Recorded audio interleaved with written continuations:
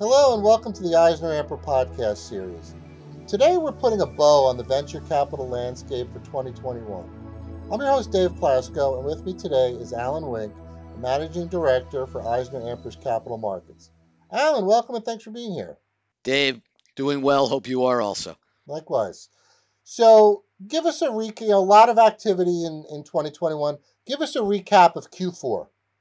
It's 2021 was just an absolutely spectacular year in venture capital across the board. I'll give you some facts and figures, but I think the one thing you have to keep in mind, this happened during COVID.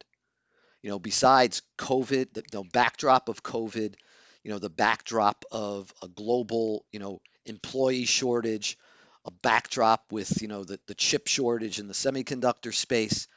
These numbers are just outstanding. If you look at 2021, we saw $329 billion invested in the venture capital space here in the United States. That exceeded the prior record. The prior record was 166 billion, which was achieved in 2020, which was part of a COVID year. We doubled the record last year. Also, there are records set in terms of exit value of VC-backed deals.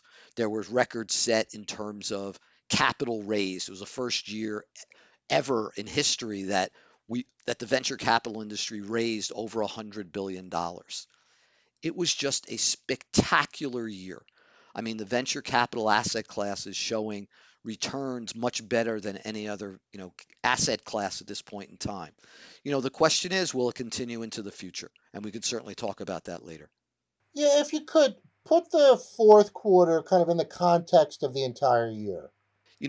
Similar. I think there's $90 billion of venture capital invested, on a $330 billion base for the year. It certainly was in line with prior quarters in 2020 and prior quarters in 2021, and far better than comparable quarters in 2020. There's just still so much capital sitting on the sidelines. I read figures that there's probably $900 billion of venture capital waiting to be invested. Now, you said something interesting earlier. We're sitting here doing this on our computers. We have our smartphones next to us. We have our smart appliances and our smart cars. But you mentioned a global chip shortage. I'm not sure if this is really being widely reported. Tell us about that. Well, it's impacted every industry. You look at Apple stock, and it took a decline earlier in the year when Tim Cook announced they were having problems in their supply chain getting chips for their phones. You look at a stock like Tesla, it's done extremely well because they had their own supply of chips and they were able to keep producing cars. The chip shortage is real. It's not going away.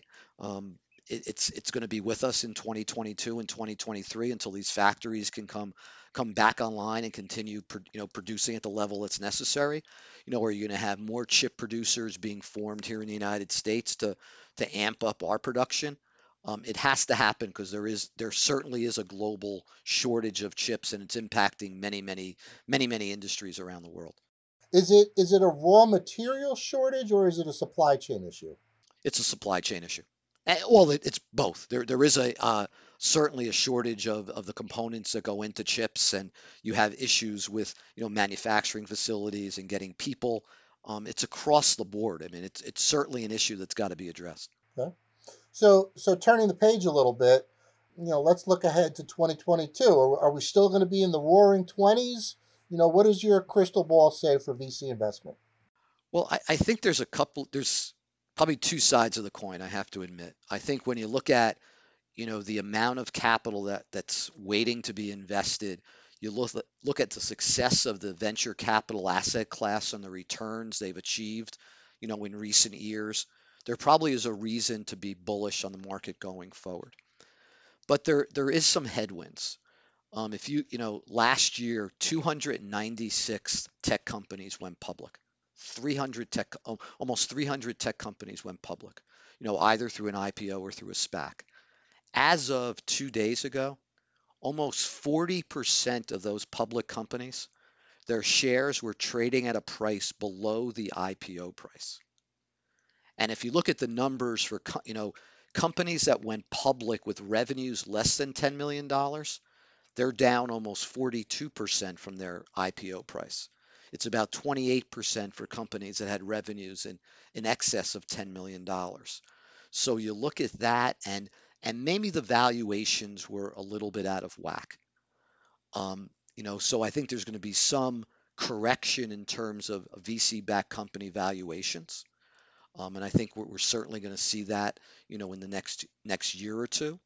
You have to remember that, activity was at record levels. So VCs were doing deals much faster than they were in the past and at prices that were much higher in terms of valuations than they've done in the past.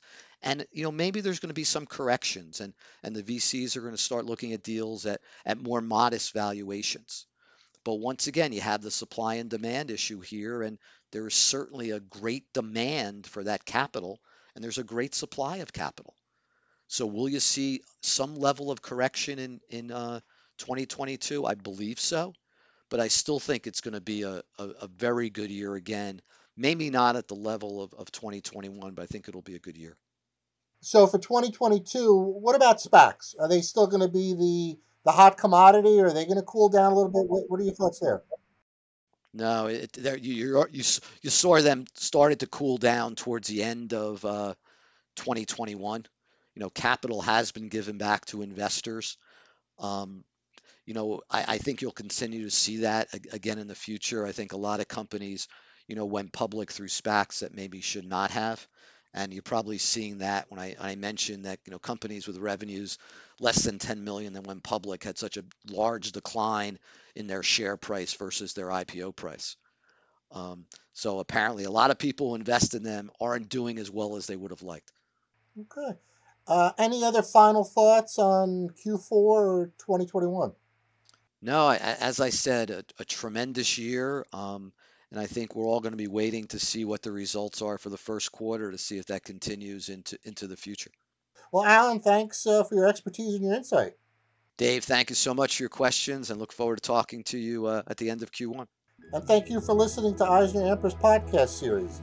Visit EisnerAmper.com for more information on this and a host of other topics, and join us for our next podcast when we get down to business.